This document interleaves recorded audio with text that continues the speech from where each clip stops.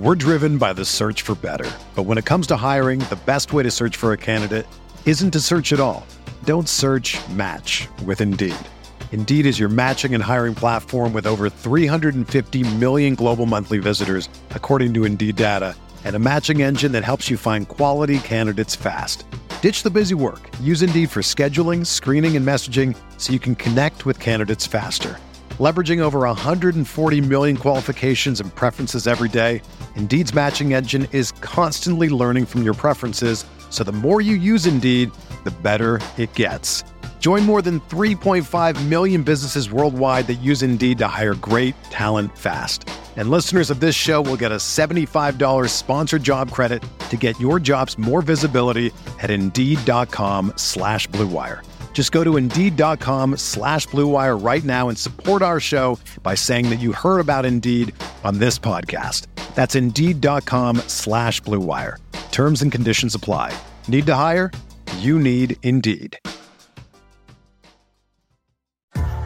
What's up, y'all? It's Drewski, and I've teamed up with Mountain Dew to produce a hilarious new basketball podcast called The Dew Zone with Drewski. Learn the backstories of your favorite ballers and celebrities like Jamal Murray. Did you have like a favorite team? Was it the Raptors at the time or no? Was the Raptors even started around that time? Come on, bro. I ain't that old, fam. You talking like I'm 50. Taylor Rooks, Asia Wilson, and many more. You won't want to miss this. Listen to The Dew Zone with Drewski on Apple Podcasts, Spotify, and wherever you listen to podcasts.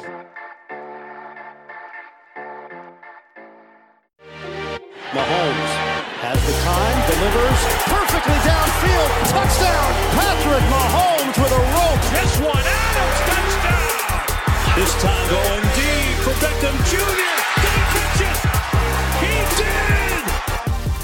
Hello everyone, welcome back to RotoViz Overtime on RotoViz Radio, brought to you by Untuckit. My name's Colin Kelly. You can follow me on Twitter at OvertimeIreland, and as always, I'm joined by my co-host, Mr. Sean Siegel, one of the co-owners at RotoViz. Sean, we had an exciting weekend of action. As we mentioned last week, we're doing the 2 shows a week for the next couple of weeks, and probably the next couple of months where we'll be doing 2 short shows a week. But this here was a very fun weekend of NFL action, both for myself and yourself. Obviously the Packers and the Chiefs getting wins.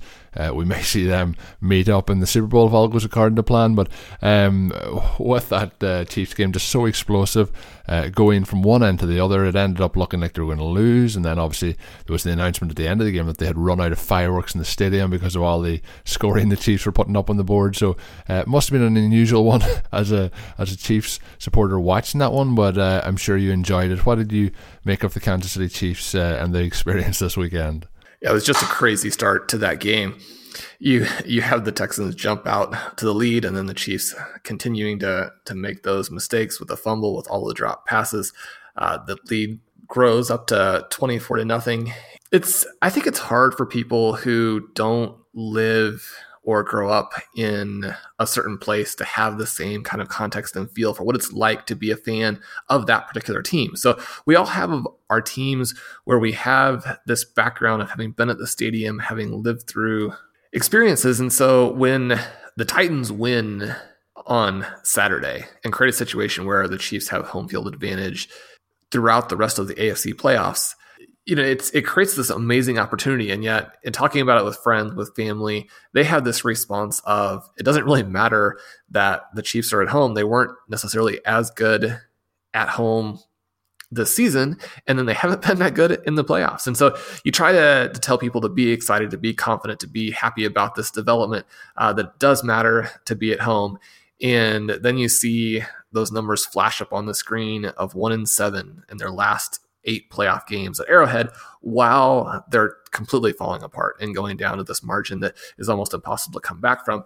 And yet the weird thing was that I didn't necessarily feel that concerned, because when you go down that early, then it completely frees you up to play loose and to play with a more optimal play calling to really get out there and attack. And one of the reasons why the Chiefs didn't destroy teams over the second half of the season is they just controlled games. They were up, their defense was playing well. They didn't need to blow them out. They didn't need to do these things that they can do.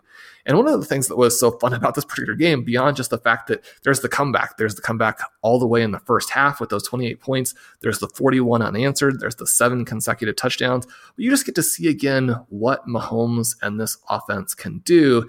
And I think that has to strike fear into all of the rest of the teams alive in the playoffs.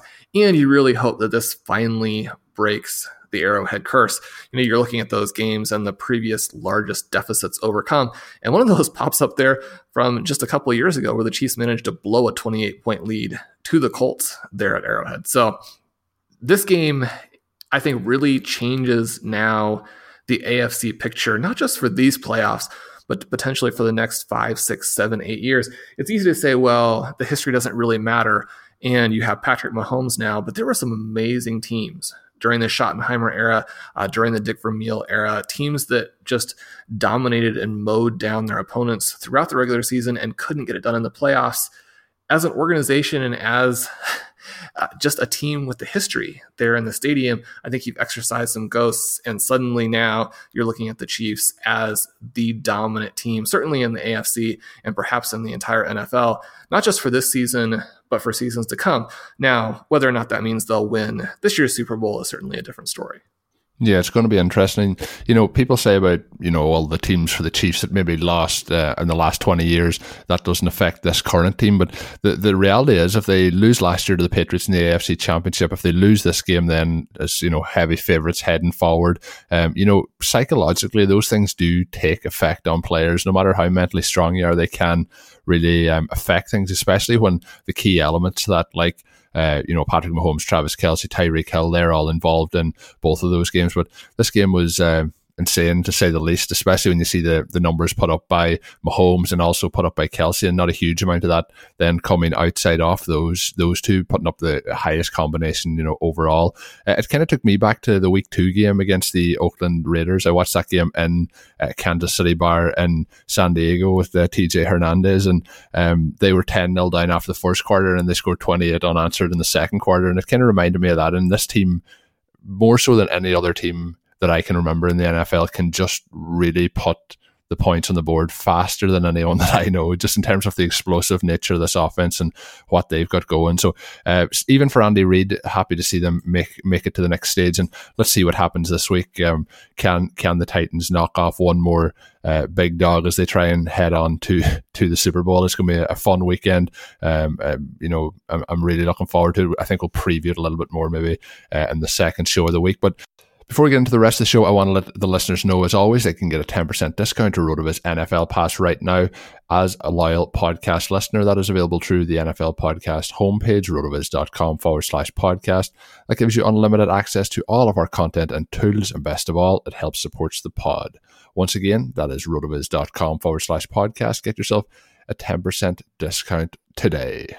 So, Sean, as we jump into the rest of the show, obviously for the Packers, we didn't mention them in the intro, but it was a fun weekend for the Packers in general, as they were able to get over the line, and most of that done through Davante Adams, who caught 8 passes, 160 yards, 2 touchdowns, showed off all the skills that make him one of those top wide receivers in the NFL. You mentioned in a piece this week that he could be the second wide receiver off the board in 2020 fantasy drafts.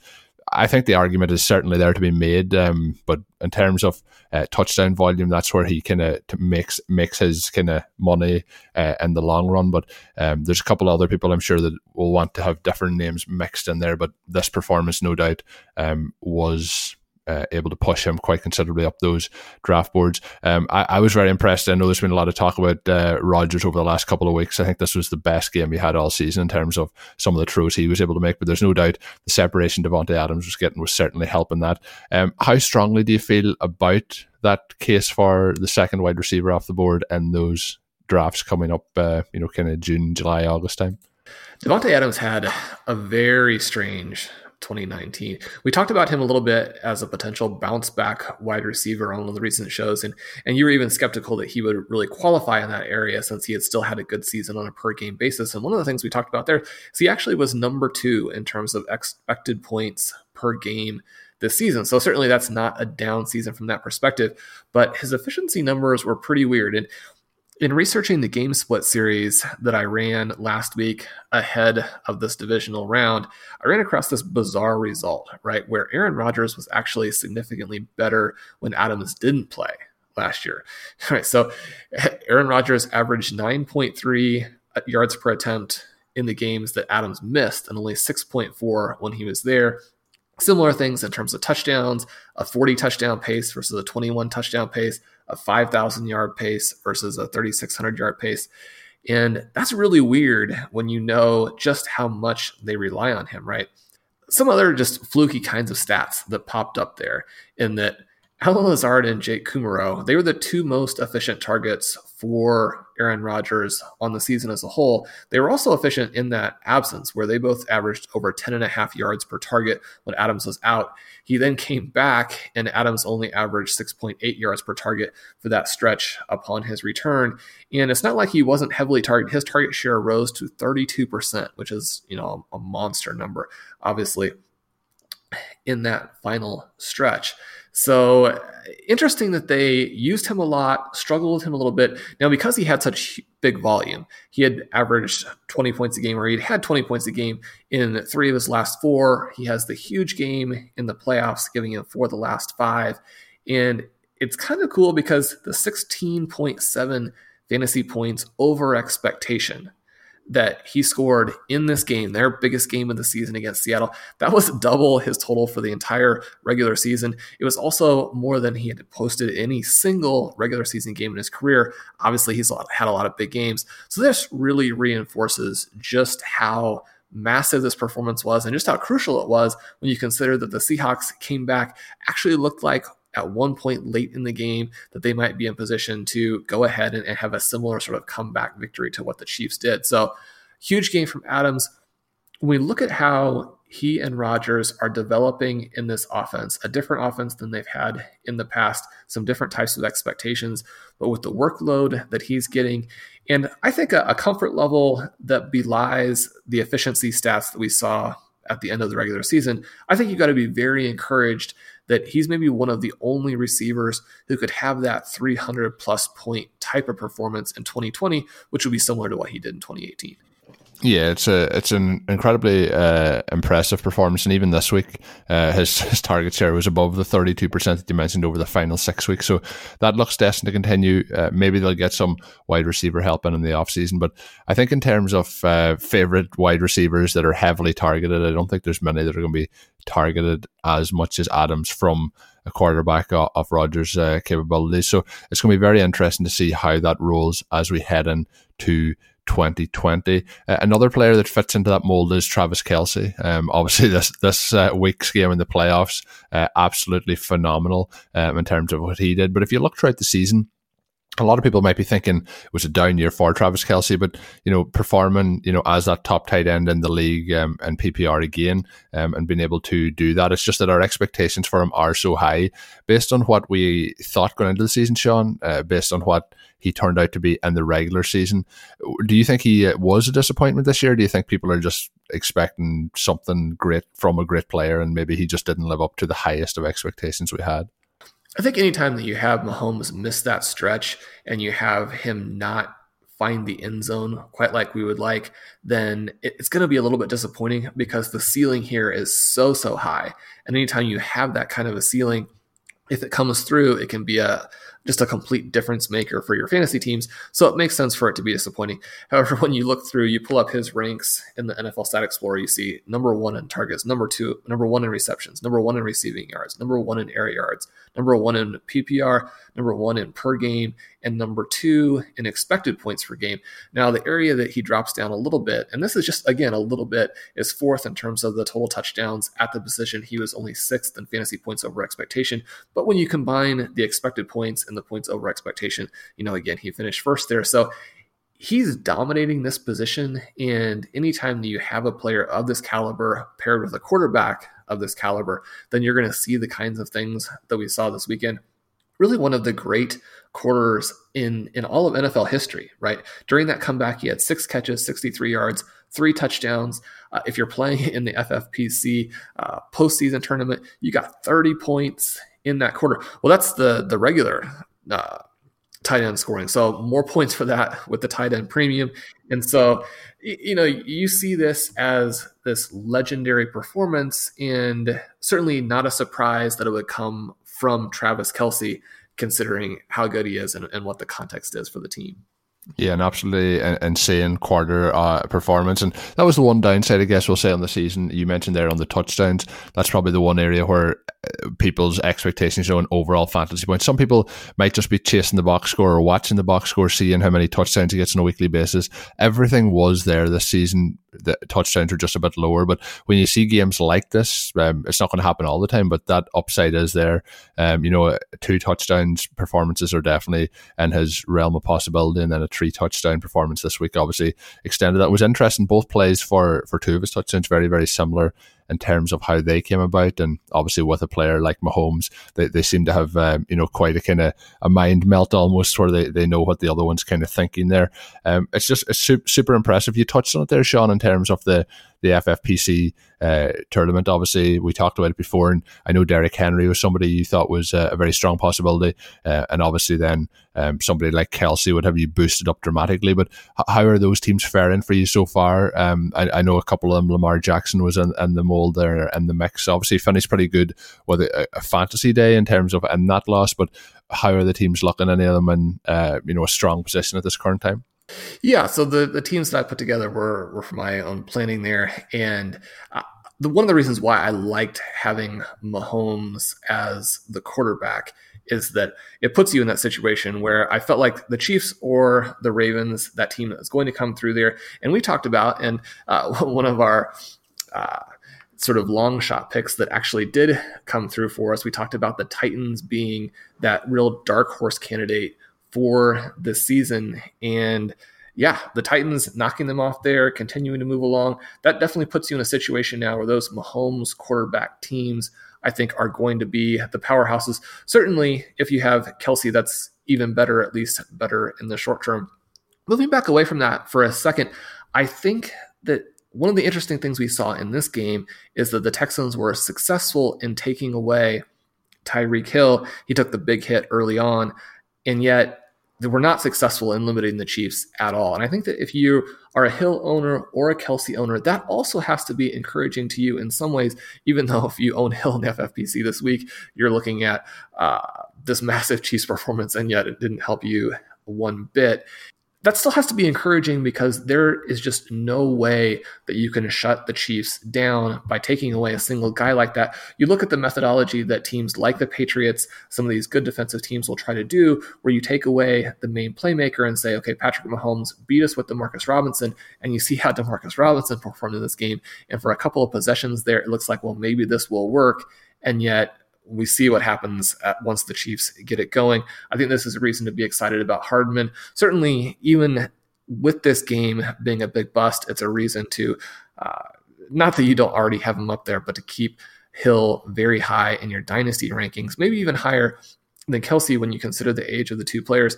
Kelsey, after this game, possibly presents that sell opportunity where you could actually unload an older player at a huge price, whereas the older players, even when they're as dominating as Kelsey, I think it can be hard to sell and get back what you might need to change your roster around. Certainly selling an older player who hasn't had the touchdown season people were hoping, this game now presents that opportunity. Hill might be a little bit of a buy. Before we get to the second half of the show, I just want to let you know about our friends over at Untuckit. Ever see an untucked button-down shirt?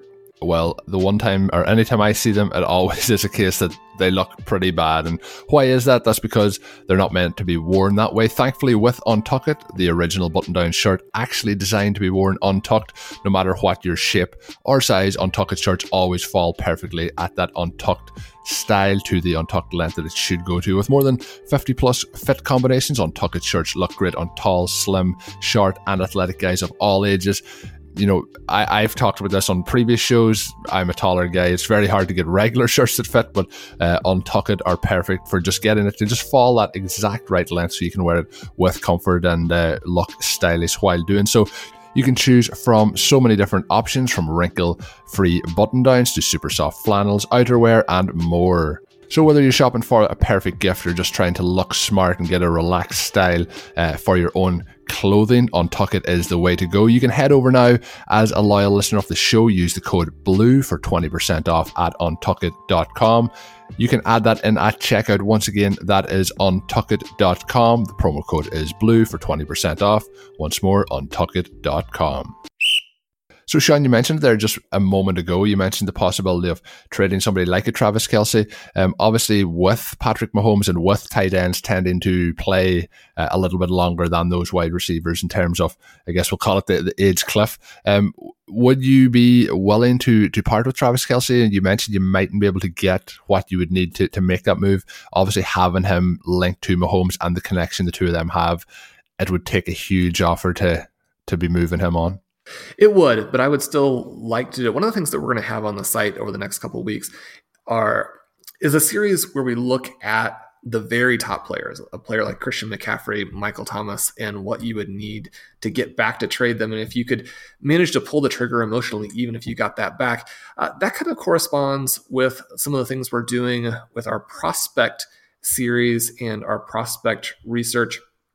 Right now, we're in the midst of 3 simultaneous rookie mocks where we have a regular mock going, a super flex mock going, and a tight end premium mock going. It's interesting to see where the different prospects are falling in those different drafts, looking at where the tight ends might rise in the tight end premium. Obviously, there's only a certain amount that you're going to get to that, but in some of these leagues, the kitchen sink, for example, that tight end premium does really make a little bit of a difference when you're looking at it, not just in terms of, okay, I want to have a dominating tight end for the tight end position, but they become more viable as flex options as well. And certainly if you stack 2 or 3 of them, then not only do you have good flex options, but the rest of the league is really playing catch up just at their starting tight end position.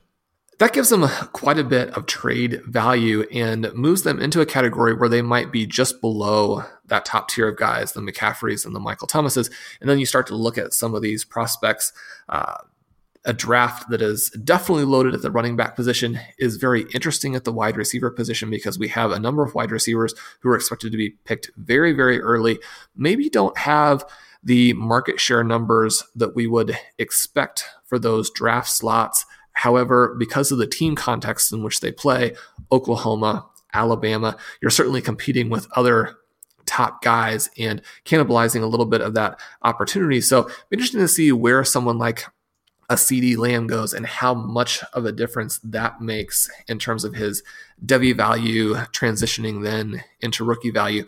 But if you can go into 2020 and get yourself another middle tier tight end, a first round rookie pick in the top 4 to 5, perhaps a 2021 rookie pick, and another veteran player to sort of fill out your roster, then a move like that becomes intriguing in that you want to continually churn, to continually add to the bottom and have guys who are then going to increase in trade value. We've talked on the show in the past about the way in which the only time players who are in the NFL actually move up in trade value on average. Obviously, you're going to have different individual situations where you have guys break out in year 3 or year 4, year 5, what have you. But the only time when the players increase in trade value on average is from that first to second season. And so when you're looking at a rookie being drafted, then where he's going to go the next year, we talk so much about irrational exuberance with the rookies and how overvalued those rookie picks can come directly in the context of a draft. But the thing that we also see then is that because the players that hit do increase so much that you can still profit from that. And the other thing that you can do then is make sure that you have young players. That helps you both in terms of having that big window, perhaps for their peak, but also the trade value window, where if you need to make some other moves on your roster, you can do it. Once you start to get into the range where the players are older, it's very difficult to spin them for other players of a similar value. And so you get more locked into your own roster, which I think causes some problems in terms of long-term construction. You think about someone like a T.Y. Hilton, who is an awesome player, but the trade value that he's going to have because of his age, the offense, the injuries, and just the reaction that people have to the very last season that's passed makes it much more difficult to really get anything back out of him. You look at someone like a Travis Kelce, and while I expect him to continue to perform at a high level for a while in this offense, we just talked about how he's a very unique kind of player.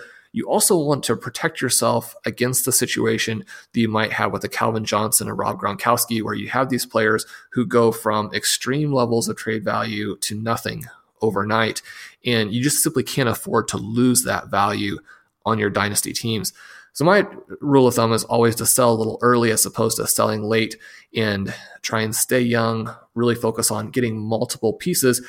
The thing that can help you in making these trades is there is such a preference within the dynasty community, within the trade community, to always get the best player in any given trade, that you can sometimes use that to your advantage by getting more players and more quality players than you really should be able to get because you've given up the best player in that swap.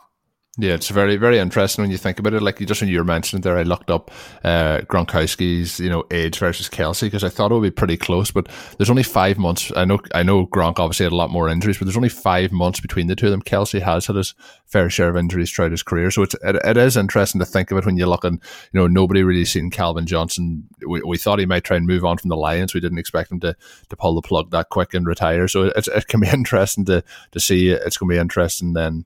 To see what value can be there, but like that, you could really turn your whole kind of dynasty roster around in one trade if you did have a player like that, and you did need to strengthen in other areas as well. So an interesting thing to think about that I'm sure a lot of people listening to the show hadn't probably had on their minds before listening today, Sean. The other player we're going to mention here, and you mentioned Russell Wilson earlier in the show.